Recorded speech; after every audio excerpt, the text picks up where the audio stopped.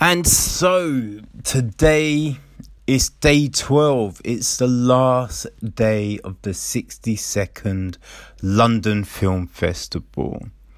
So, this is essentially your last daily edition of Echo Chamber. We're bringing you films, bringing you two premieres. We got the Stan and Ollie that's premiering today.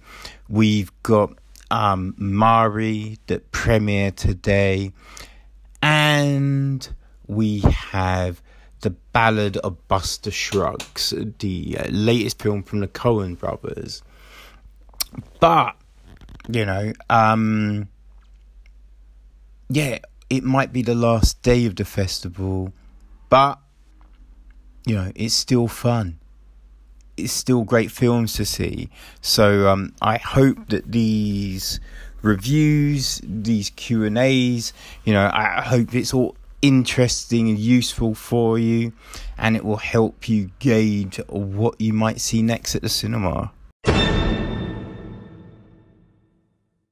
I opened the last day of the festival with a screening of Stan and Ollie. This is the new film by John S. Bard. It's produced by Faye Ward. It's written by Jeff Pope, and it stars Steve Coogan, John C. Reilly, Nina Arida, Shirley Henderson, and Danny Houston. It's 97 minutes, and it's from Entertainment One. In 1953, several years after their last film, and with their immense celebrity on the wane, Stan Laurel and Ollie Hardy embark on a big tour of British seaside towns and music halls.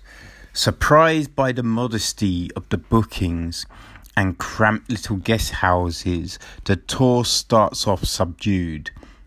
They struggle for audiences, and their booking agent seems disinterested. But a series of TV guest spots and celebrity appearances soon rekindle the country's interest in their genius, and the buzz grows as they head towards a big London finale. As the attention builds, so too do old resentments, coming to a head as they're joined by the wives Lucille and Ida. Coogan and Reilly fans know their brilliance as physical comedians, but to watch them here is a revelation. They nail body language, mannerisms, and also routines the duo would have known in their sleep after decades performing together.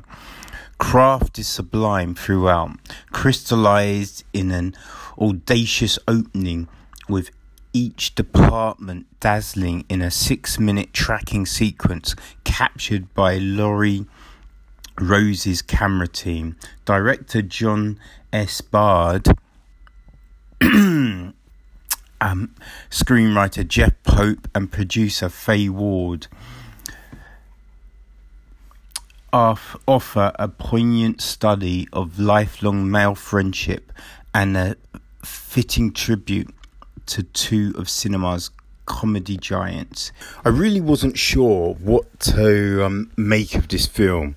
When I first heard about it, how good was it actually going to be? Because look, as the copy said, Coogan and Reilly are great performers in their own right. But Stan and Laurel, these two people, these are great classics in the game. I grew up watching all the black and white films.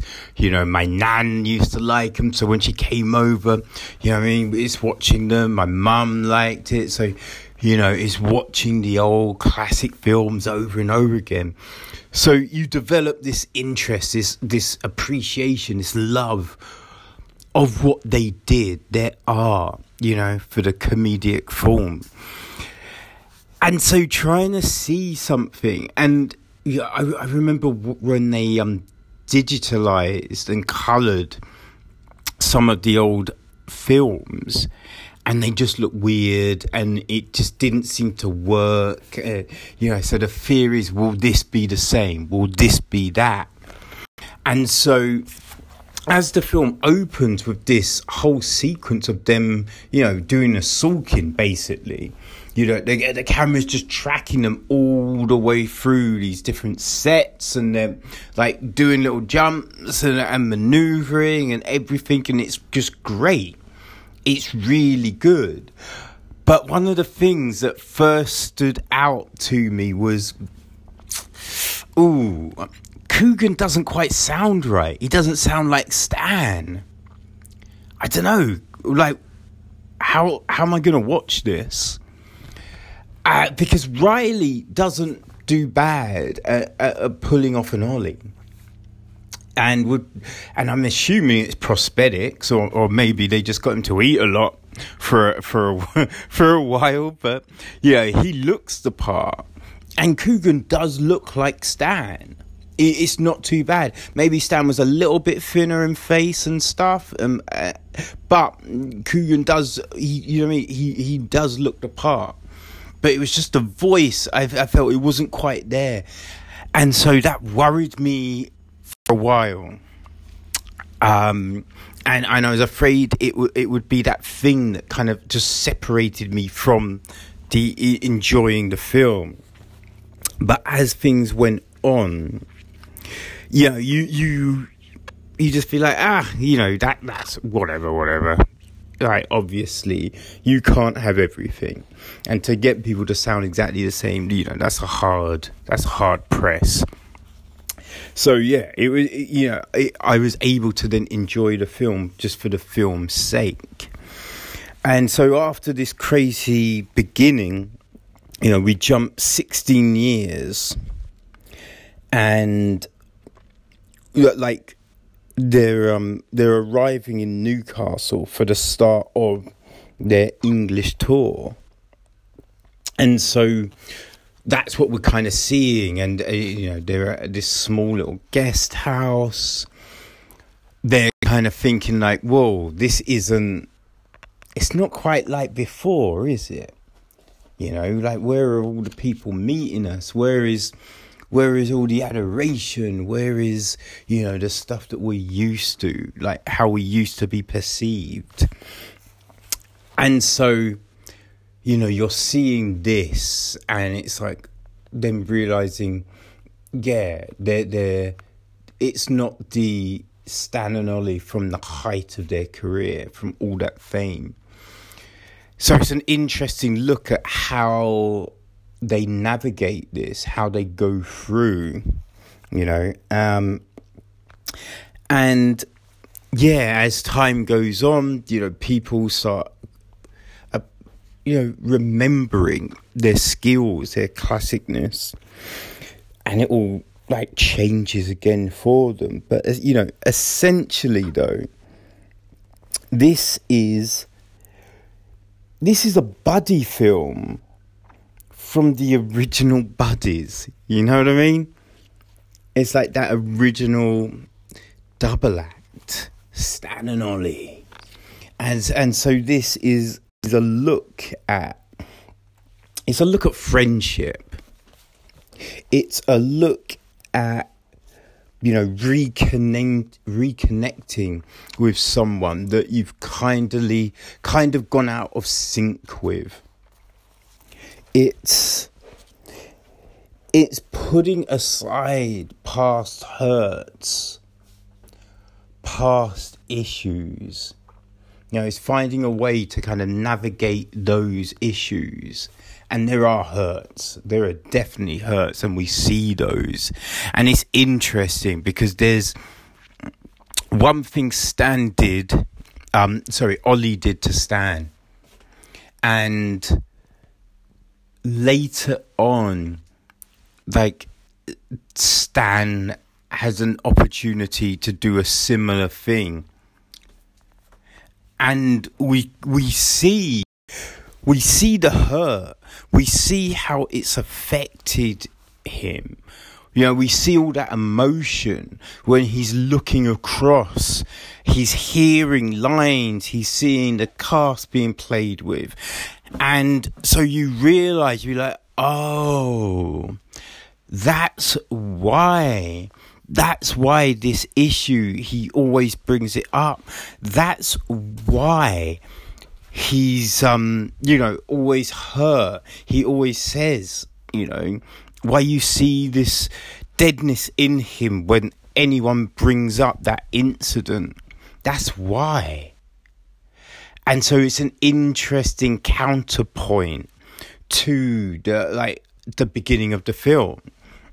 And so it's great, seeing that. Because, this is the look at the friendship. This is a look at, how do you maintain? How do you nourish? How do you get past issues, incidents? What happens with that? So it's fascinating. It's a really good little look, and the wives are magnificent. The wives are truly magnificent. They really add something to this film. So when they come on board, it's this new element. It's fantastic. But, everyone does put on some really good performances. And after seeing this film, look, my parents do not go to the cinema much. They're not a fan of big bangs and crashes and all of that kind of thing. But I feel this is something that they could go to the cinema and watch. Yeah, it's one of those films that I think it transcends, age. Anyone can go watch this and enjoy it, So yeah, that is Stan and Ollie, man. It's a great film. It's something that, look, the weather is getting cold, it's getting rainy, and this is the perfect film to watch on a rainy, cold Sunday. Either go watch this and then go get food afterwards, or have a roast and then go watch this. It's a perfect combination. I think it will work, and I think this is a film that anyone can watch and enjoy. Stan and Ollie.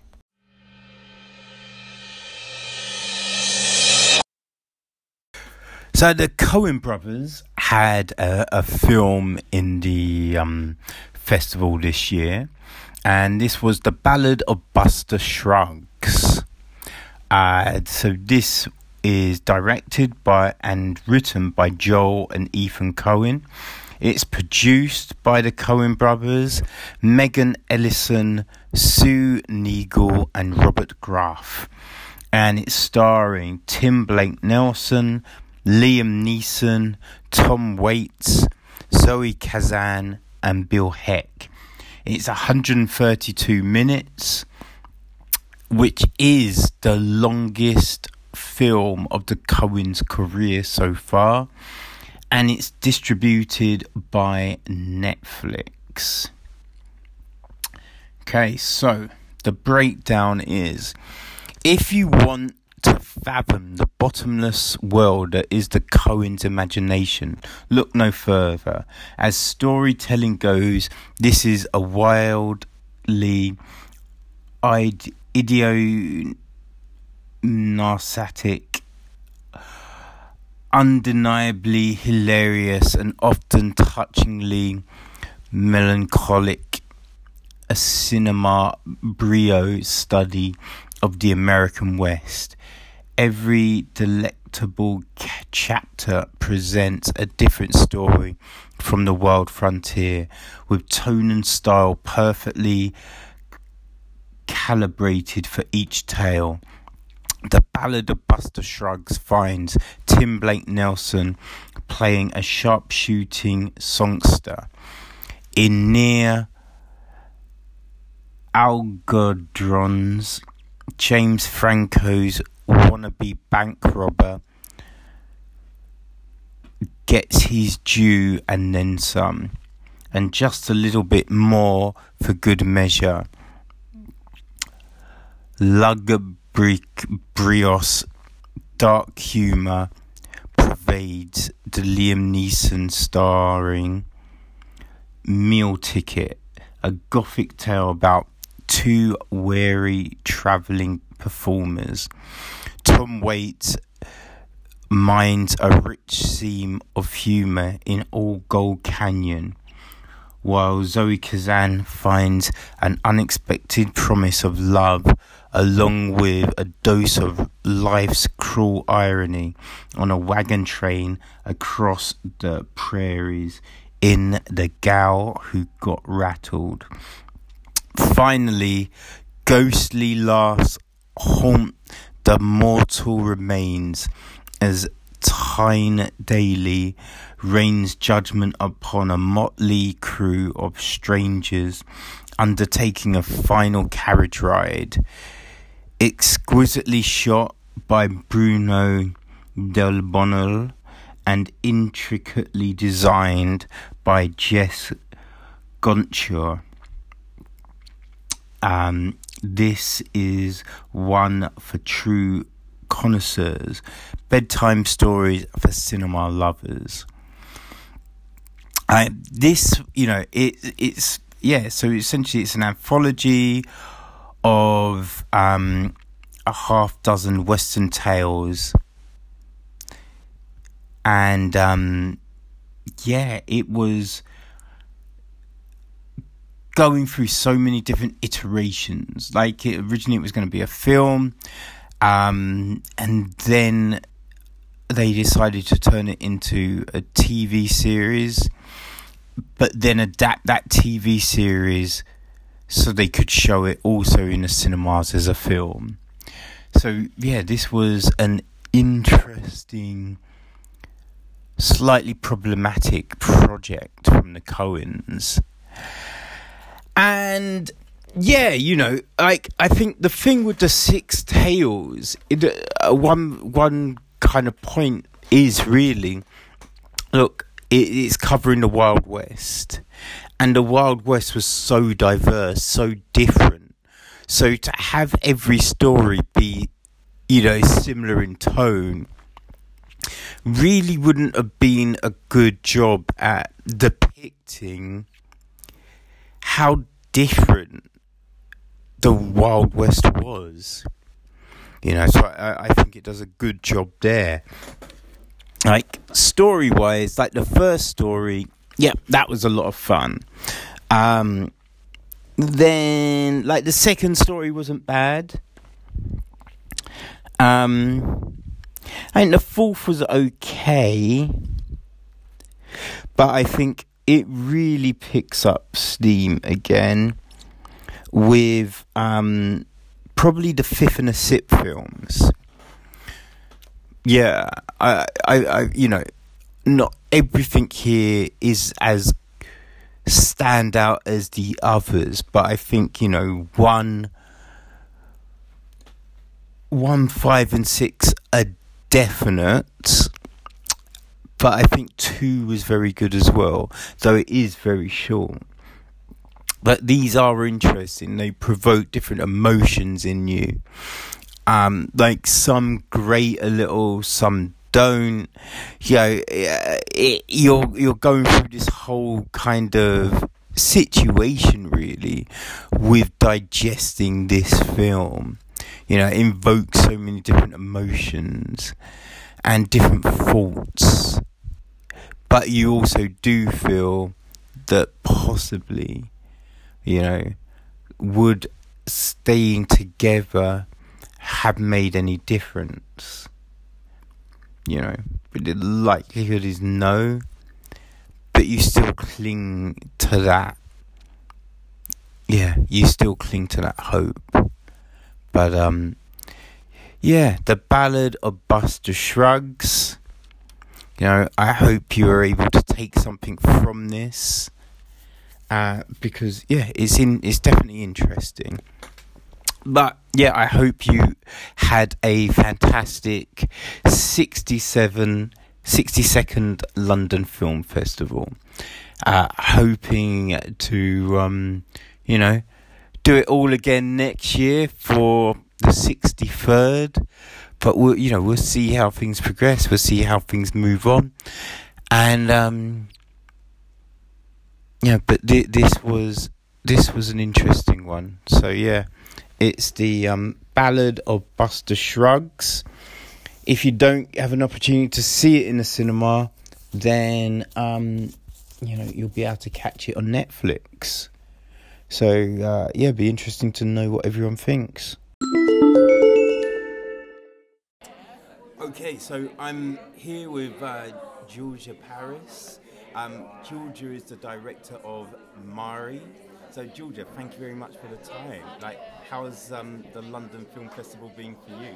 Well, thank you for having me. It's been amazing. I'm a big fan of this festival. I actually started off as a volunteer working at it 10 years ago. So I've been coming back every year since and working on it, and then a few years ago I was like, I have to disappear and try and get my head down to it and come back with a film one day. So to be premiering my film at the London Film Festival is very special to me, because it basically changed my life, because it was where I decided I wanted to be a director. So it's been a big influence.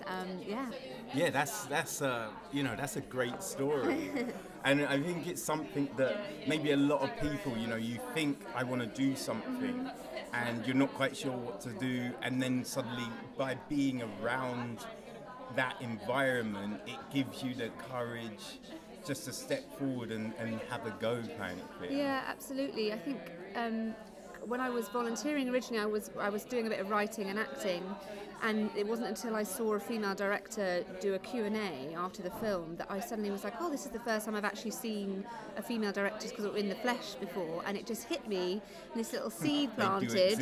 They do exist. I mean, this was probably 8 years ago. And that seed, was planted, and that's when I started to realise I wanted to direct. So it is super important festivals like this exist, and we make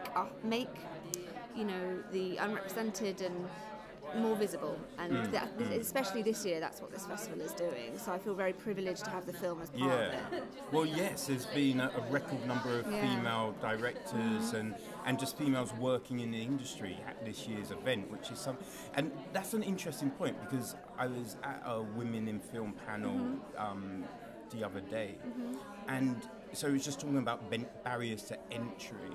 So before you saw the female director, was that something that, had you considered it but thought there wasn't really a way for you to do it, or was it just not on the radar? I hadn't really considered it. I think I was thinking about the acting side of it, so my concentration was on that.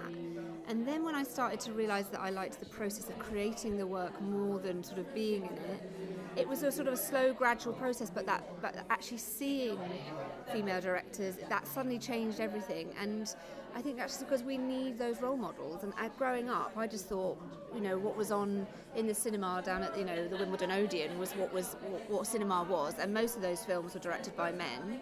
And that was just that was what I grew up with. And that's why I just feel it is so vital that we make female directors in front of, and female artists in front of the camera and behind, just more visible, to show that there are plenty of jobs there, and in fact there are actually a lot of us. It's just some people don't think there are, but we are. There are loads of us. So yeah. That's really interesting.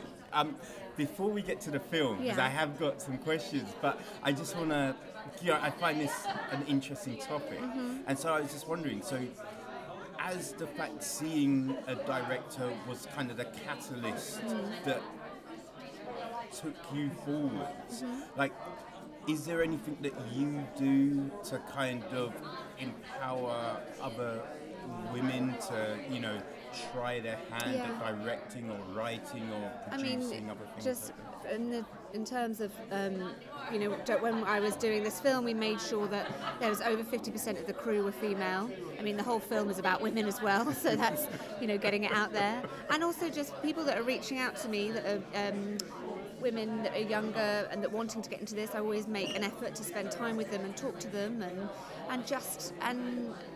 there's another festival that I really love called Underwire Film Festival, which is for women, and that is an amazing festival and platform and support network.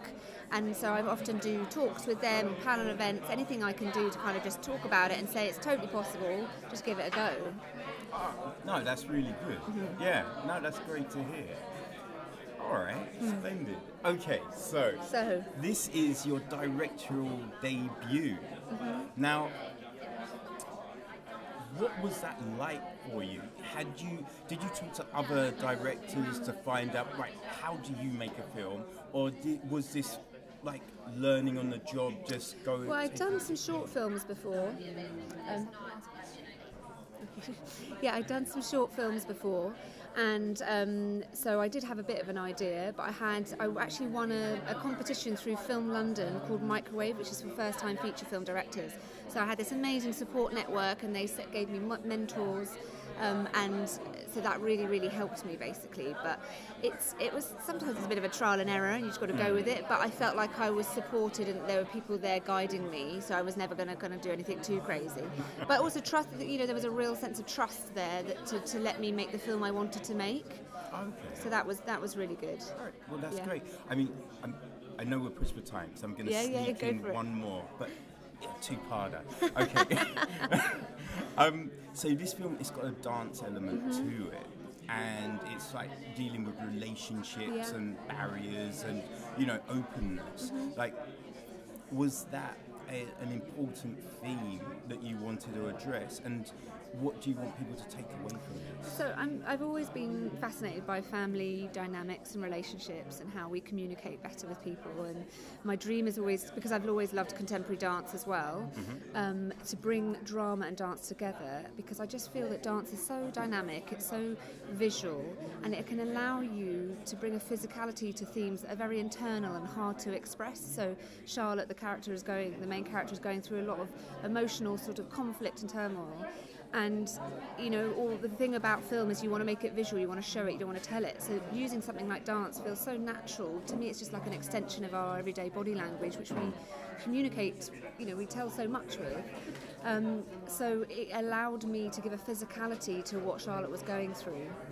And address themes that are really important to me, but with an extra kind of element that just makes it feel a bit more, exciting and interesting to watch, because I'm looking at motherhood in the film, grief, mortality. These are things that get explored in cinema all the time, so it's about how do I make that feel different and also truthful to me as a director and a writer.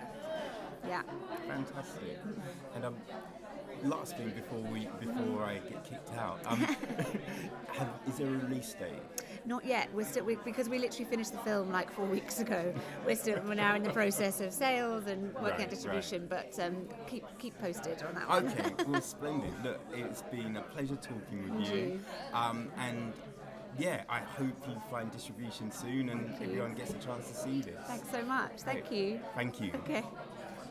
So on episode 10, which was Friday, I spoke with Georgia Paris about Mari.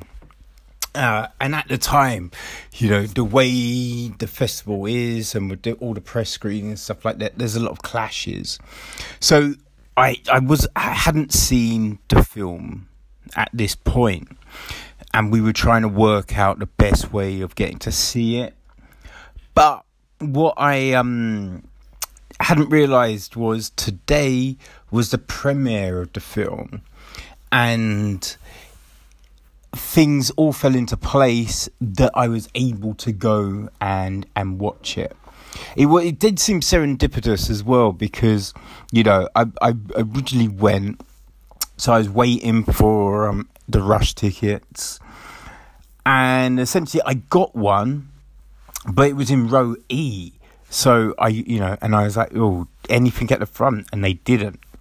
So I thought, all right, let me go and I'll check and see what's happening. And yeah, row E, couldn't see anything. So I went back up so someone else could have my ticket, and they just had a return on a seat in the front row. So I'd got the seat, went down, and was able to see Georgia's film, and I'm so glad that I did. So Mari, it's directed and written by Georgia Paris. It's produced by Emma Duffy, and it's starring Bobby Jean Smith, Phoebe Nicholas, and Madeline Worrell. It's 94 minutes, so just slightly over an hour and a half, and it's from Small Town Films. And so this is the breakdown. Charlotte, who's played by contemporary dancer Bobby Jean Smith, is rehearsing a show with her dance company when she learns her beloved grandmother Mari is dying. At Mari's bedside with her mother and sister, fractious family resentment surface. Charlotte also struggles to process the news that she's pregnant and the inherent implications for her work. As in her award-winning short films, LFF alumnus Paris seamlessly weaves dance into her storytelling. Stunning sequences from Bobby Jane punctuating the drama like a chorus expanding on a narrative. In this hugely impressive micro-budget debut, Paris probes beneath the surface of a particular English middle-class reserve. Joanna Hogg's work, a reference point here with Sherborne locations, creating a vivid sense of place. And after talking with Georgia on Friday, you got a real sense of her drive for making films, and how thankful she was to be in the industry and to be able to see another female director, which was like her catalyst for this. And so, to then get on to work on this film and incorporate the dance and the movement, it's a big thing. So, like, from her energy talking, this was something I really wanted to see. And I'm so glad that I did, because she really has a unique voice, a bit like Amanda Kramer. Like, Georgia Paris is definitely someone to watch, and someone that brings a uniqueness, to the screen, to their work, which is fantastic. The film starts off with Charlotte kind of working on a dance number with her troupe. So we have this experimental dance going on, and the process, and we're seeing this, and the way it's kind of translating onto the screen is great, because there is some really superb camera work, just tracking all the movements, moving in and out at the right pace as well. So it's not too frenzied, it's not too frantic, but we're still getting that intimacy. So it's really interesting, and it really works. I have to say, it's like an interesting kind of moment is at the beginning when we're seeing this dance. We're fully seeing Charlotte, and we're seeing all the expression on her face and everything. She's very energized with what she's doing. Then, as the rest of the film kind of plays out, everything is veiled in darkness. They're working in rooms that are dark, like curtains are fully shut or half shut. Like, if we're seeing someone, we're seeing a kind of a silhouette of their face. We're not seeing like full features. It's all very shrouded.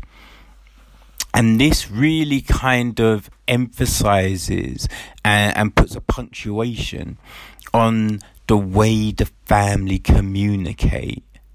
It's on that lack of understanding between each member. And I think this really works with, not having anything fully lit, having this kind of shroud over everything. It really works, and Georgia really kind of captures that and gets you to feel all of this when she's making the film, which is fantastic, and it's not until the very end that we then start to see things in more of a light. And by this point, things have definitely changed as a family, so it's really interesting. But throughout the film, there is this tension. There's one point when everyone's at the hospital, so they're around Mari's bed, and Charlotte's dad calls. And so he's like, oh yeah, I was hoping to speak with people. And blah, blah, blah. She's like, all right, I'll put you on loudspeaker. So it's on loudspeaker, and then there's just this tension. It's like everyone is walking through quicksand. It becomes very sluggish in responses, and just everything. And I think that really kind of spoke to relationships in this. It really kind of helped emphasize that point. But there's all this stuff that's kind of going on within this film. There's a pent up kind of rage and resentment, and it's there. We see it at every angle, every moment. Like, there's one moment, and Charlotte says to her sister, she's like, well, you knew. Why didn't you reach out to me? Why didn't you ask me about it? You say you weren't sure, but I know you know. So why didn't you do this? Why didn't you try? Because you say you're there for me, but you're not. Yes, I paraphrased, maybe added a little something, but once you see the scene, you'll know what I mean. And so there's all of this there, and it's so raw. It's so visceral that it really helps drive the film forward. Because I think, Charlotte is trying to make these decisions. She's trying to realise, look, do I want a baby? I'm taking this time from rehearsal. I've got one opportunity to make a splash here. If this doesn't work, all I am is one thing. And so she's worried about being just one-dimensional, not being able to fully express herself.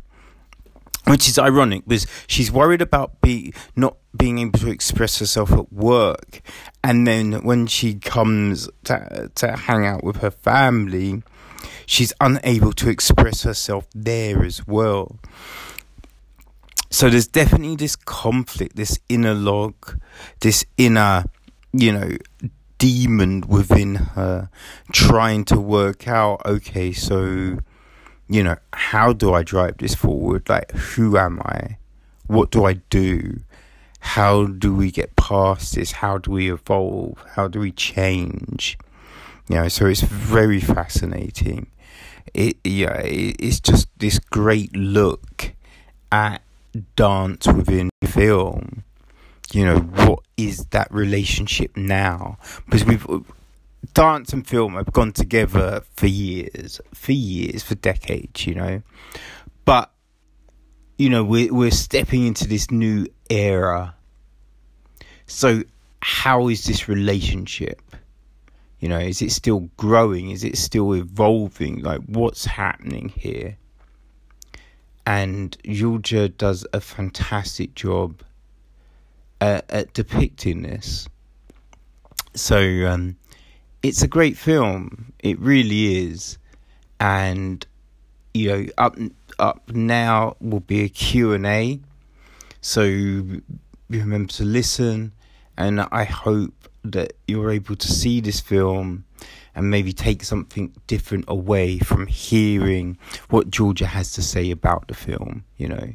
So that's Marry. And yeah, I hope you get the opportunity to see it.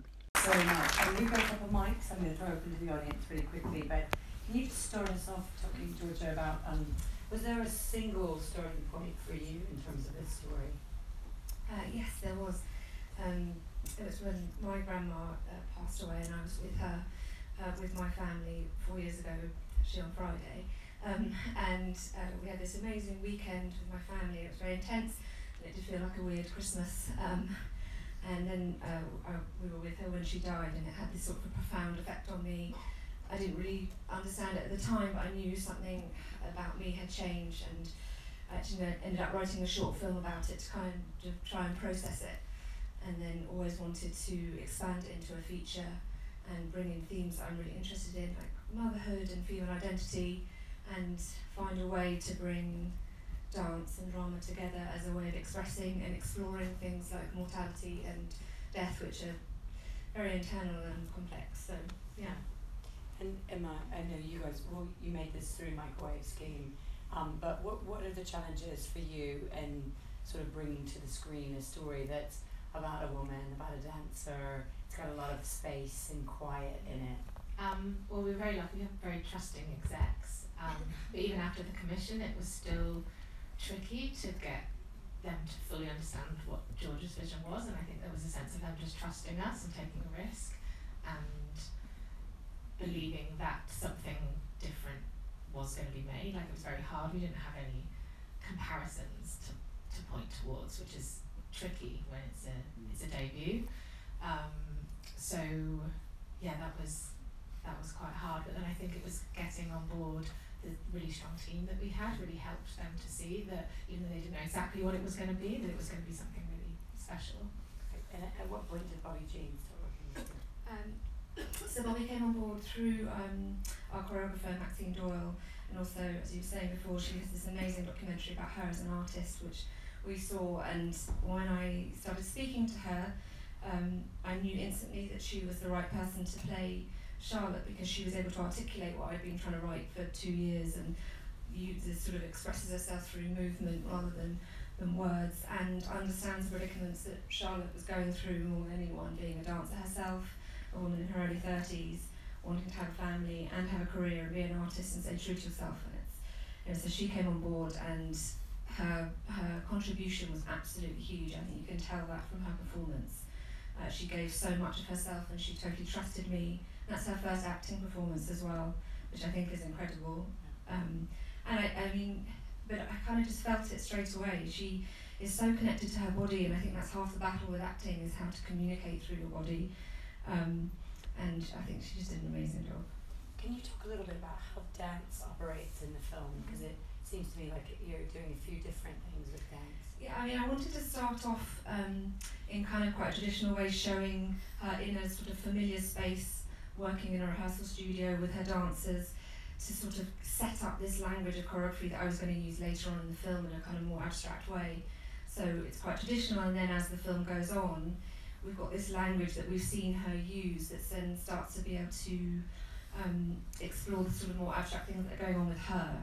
And I mean, when I go and watch dance, I mean, I can't intellectualise it. Half the time I have no idea what's going on, but you just have this sort of emotional reaction, well, I do anyway, because it's so connected to the body. So when I felt like once you're invested in a character and then you see her move, it's such a powerful experience. So as the film went on, I just trusted that if you cared about her and her family and her dilemma, and then you saw her move and dance in that way, you would realise that she was trying to make sense of what was going on with her family. Yeah. Let's throw open to the audience. I've got more questions, but when I give you, yeah? Is there one?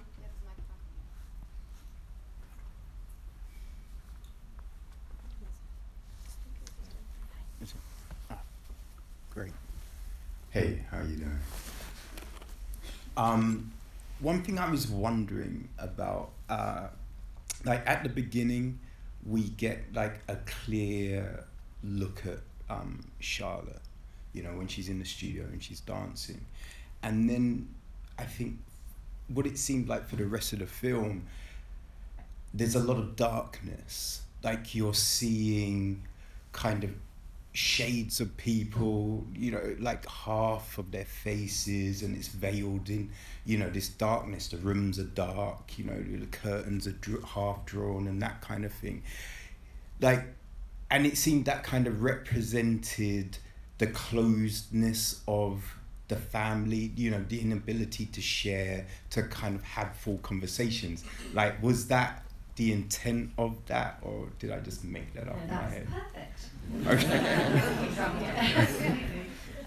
Very much so. I really made a definite decision that I wanted the beginning to feel quite energetic, that she's in her world, that there's a strong rhythm to her, and then when she gets back into the sort of family home, that things do close down. And I think families are so fascinating, the dynamics, and how when we get back into that family home, we sort of fall into sort of what our roles we think they should be, and that darkness of that cottage, representative of what they're all going through, but hopefully at the end there's sort of a sense of hope and that there's light again, and that they've all been on a journey together. I feel like there's no definite sort of answers to it, but I hope you feel like at the end, when she literally draws the curtains open, that things have moved on. I don't think it's going to be perfect in their family, but definitely a bit better.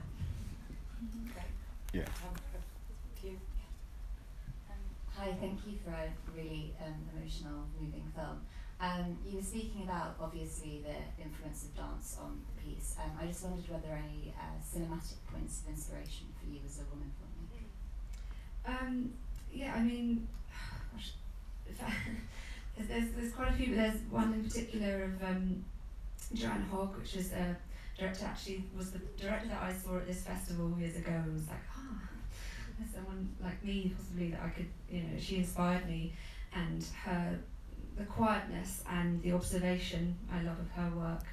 I can't think of any others. There's loads. Which film was it? That was Archipelago. Yeah. Sorry, I should know lots of them, but my mind has gone blank. Sorry. Oh yeah, Claire Denis. Question over there.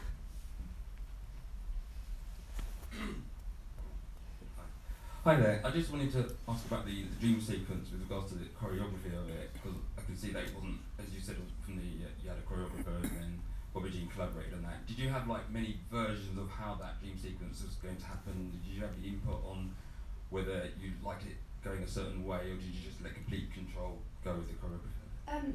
Well, there was always, so the funeral images of those photos, which are our starting point of recreating that scene. And I wanted the dream to feel quite nightmarish at the beginning and distorted, and for it to slowly sort of flow into more of a pleasant dream. And you know, the main thing was about being able to see the family and her dancers in that same space, and that it is possible to have both in your life, and that really, if they can connect, it would allow her to move forward. So it was a dream, hopefully, that sort of pushed her story forward, that she could see that she could have both in the same space.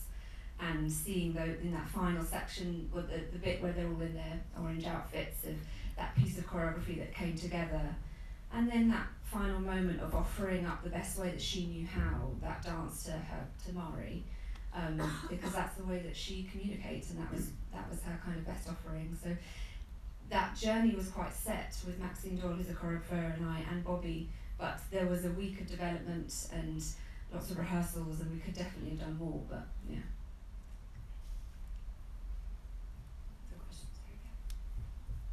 While she's waiting for the mic, can you just talk a little bit about, I hope it's not your question, about Sherborne as a location? Well, Sherborne is where my family are from, and where my Granny Mari is from, and it was just, because I spent a lot of time there writing, it was really important to use that location to make it feel really real and genuine. In fact, that house that we filmed in, my granny lived in at one point. So it sort of felt like she was in the texture of the film, in everything, in the production design, and that was hugely important for me, for this to come from an authentic place, because I just feel that if you're going to go into this world, you need to come in it with with a lot of truth because you're dealing with big subject matters.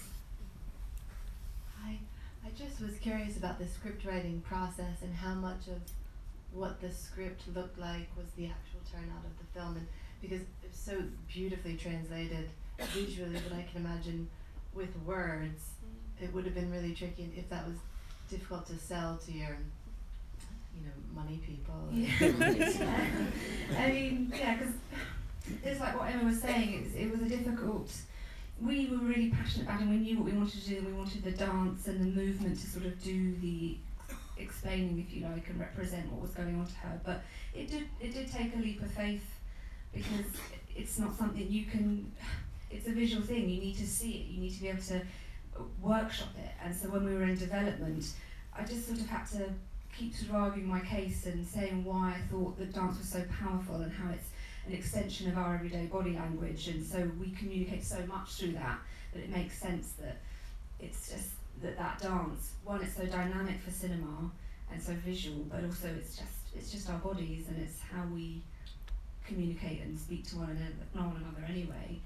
And I mean, I feel like they did trust us. Yeah, they were very trusting. I think occasionally there was a bit of nervousness, but I think the good thing about the microwave scheme was that it can be very risky, and that's the point. So if we got to places that were difficult, it was just sort of gently reminding them of that. That was sort of what they were after with the commission in the first place. I think we've got time for one more question. Take that one. Thank you. It's just, yeah.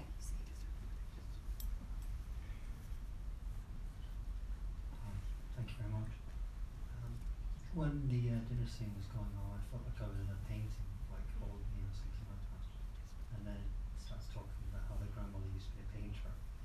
So you've got all the dance stuff going on, but how important were like paintings and trying to pitch the colour and tone, particularly in the second half? Well, the painting side of it was hugely important. It was Charlotte, as a young person sort of growing up, seeing somebody that inspired her and that was expressive and abstract and trying to find her own voice through her work. So Mari's work was a huge part of it, and also I wanted sort of that artwork to sort of slowly evolve so that once she started reconnecting with Mari through her house, through her paintings, through her jumper, that's when we would start to see what a huge influence it was on her and probably why she's become a dancer. And I think, well, from a personal point of view, whenever I look at pieces of work of art, the same with dance, I take so much from it, and it's such a personal thing, and there's no right or wrong answer to it, and that sits really well with me with what I was trying to do with the film as well, that there isn't a particularly right or wrong answer, or whether she has the baby or not. That's not the point. It's about the process and the creation. So I don't know if that answers. Sorry. Well, thank you so much for being here, you two. It's beautifully.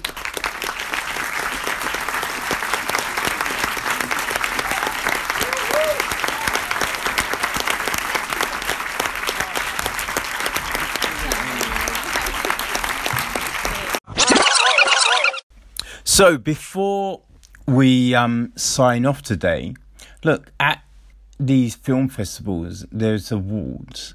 So let's go through and see who won.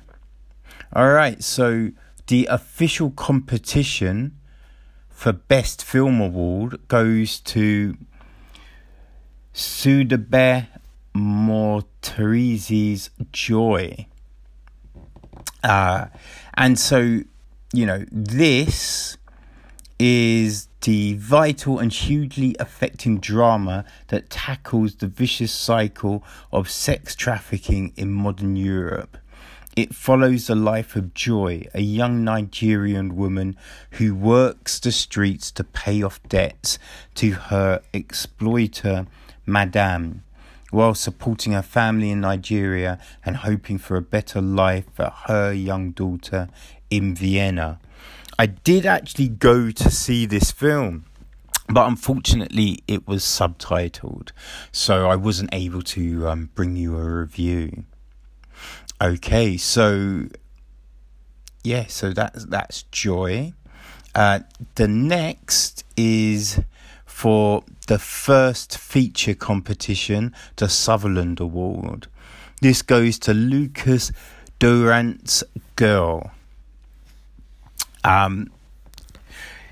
So Girl is a story of Lara, a transgender teenager who dreams of becoming a ballet dancer in this extraordinary coming-of-age story.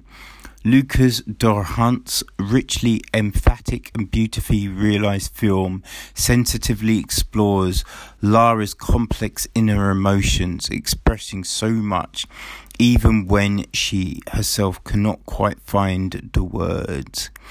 Again, this was a foreign film, so I wasn't able to bring you an award, unfortunately. We next have the short film competition, so the short film award, and that goes to Charlie Lynn's Lasting Marks. Lasting Marks is it's uniquely presented as a sideshow of court documents and organised via an oral history by the prosecuted Roland Jaggard Lynn. Lynn recounts the story of a group of men put on trial for sadomasochism in the 1980s. So, that's the winner of the short film.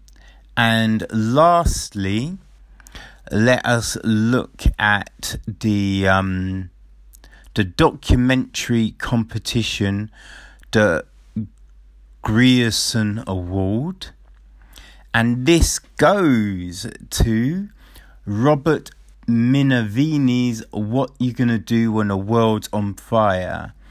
And we had the pleasure of sitting down with Roberto to talk about this film. So I am extremely pleased that he won this award. That is fantastic. Yeah. And it's a thought-provoking and all too relevant documentary which follows a Louisiana community during the summer of 2017 in the aftermath of a string of brutal police shootings of black men that sent shockwaves throughout the country. A meditation on the state of race in America, this film is an intimate portrait of the lives of those who struggle for justice, dignity and survival in a country not on their side. So again, congratulations, Roberto. Those were the award winners of the 67th BFI London Film Festival. And so that's it. Look, I'm going to do a roundup episode, and then I have 2 more specials touching on films that I haven't been able to cover in our weekly episodes. So look for those next week. All right.